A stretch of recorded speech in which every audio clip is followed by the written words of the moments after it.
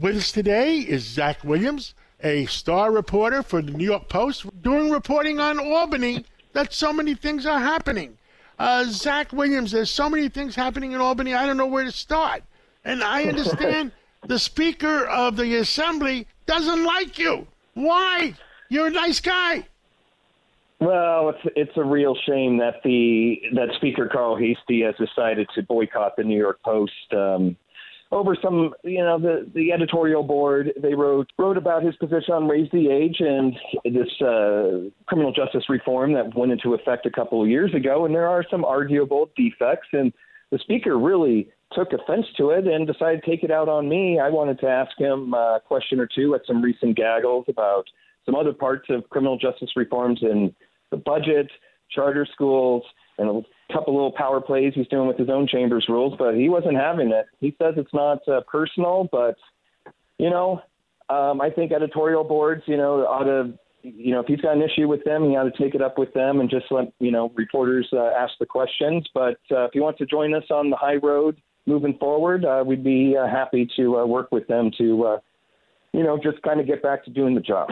I had Speaker Heastie on my radio show a few years ago, and I like the guy. He's a very nice man.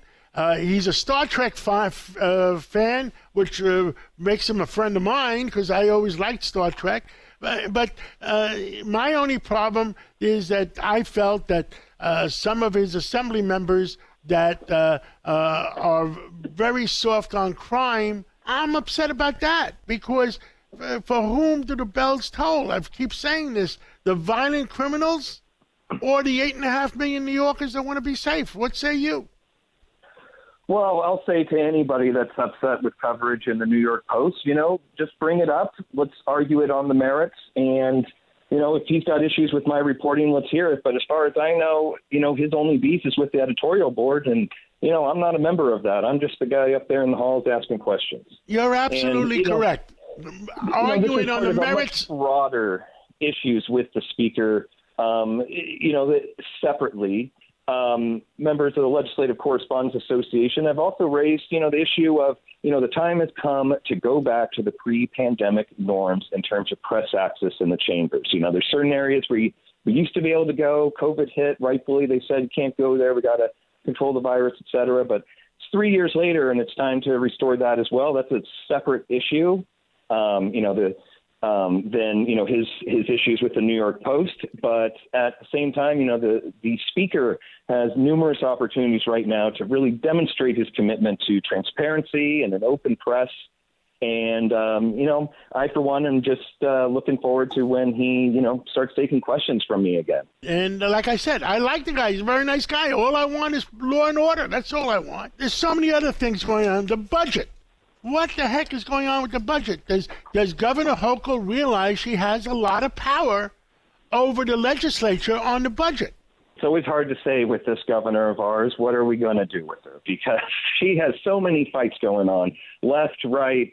All this is happening within the context of this battle for the nomination of Hector LaSalle. But separately, she's taken on the progressive left over charter schools, angering one of the few unions, United Federation of Teachers, that wasn't already against her for the LaSalle nomination. So she's got to fight with them, one of the most powerful unions now in the state. And then separately, towards her political right, she's got to fight these suburban Republicans that are up in arms over her housing plan and the idea that Albany should be able to set percentage targets for increasing their housing supply. Hochul is proposing, hey, every municipality downstate has to increase their housing by 3% each year. And a separate proposal says, if within areas within a half mile of transit stations, you even got to increase housing even more. Now, they say it usurps local control. The governor says, I'm not telling you how to do it. It's just we got to meet these goals and we need housing, which everyone seemingly agrees. But, suburbanites surely do not like to be told what to do in Albany. And by the way, they hate her proposal to increase that commuter tax.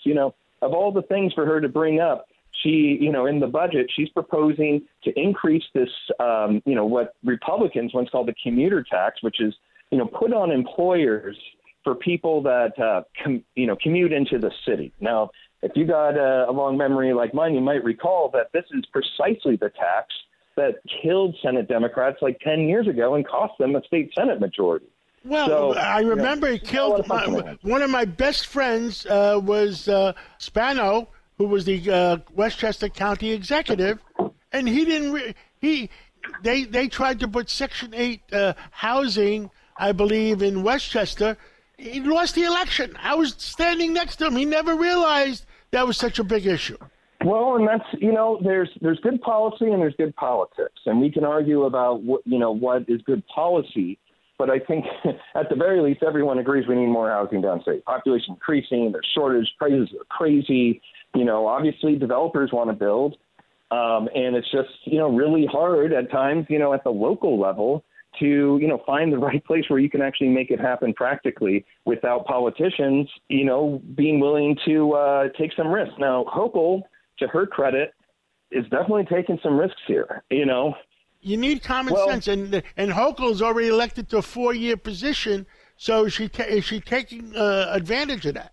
She's the governor, and that's what governors are wont to do. I would just say, while I think the suburban critics have some legitimate grievances, you've got to keep in mind just how little amount of housing in places like Long Island has been built by these local municipalities.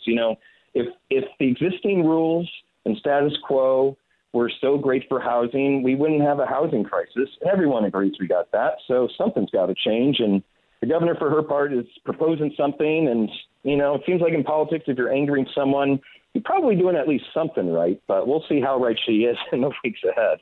I understood. We got a minute left. Anything else you want to tell the people? Well, I would just say, keep an eye on, Assembly Speaker Carl Heastie and State Senate Majority Leader Andrea Stewart-Cousins and how they might or might not team up in the coming weeks as we approach that April 1st state budget deadline. The governor has a lot of power, but it's pretty tough for a governor to take on a united legislature, especially when they got supermajorities that can override her veto. But that requires all the Democrats to row together, and history shows how tough it is sometimes for Democrats to get along.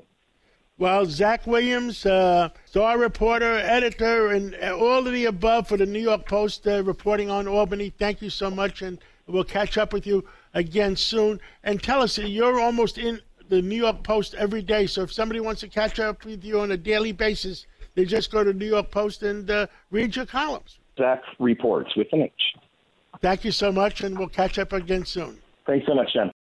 Join us today during the Jeep Celebration event. Right now, get 20% below MSRP for an average of $15,178 under MSRP on the purchase of a 2023 Jeep Grand Cherokee Overland 4xE or Summit 4xE. Not compatible with lease offers or with any other consumer incentive offers. $15,178 average based on 20% below average MSRP from all 2023 Grand Cherokee Overland 4xE and Summit 4xE models in dealer stock. Residency restrictions apply. Take retail delivery from dealer stock by 4/1. Jeep is a registered trademark.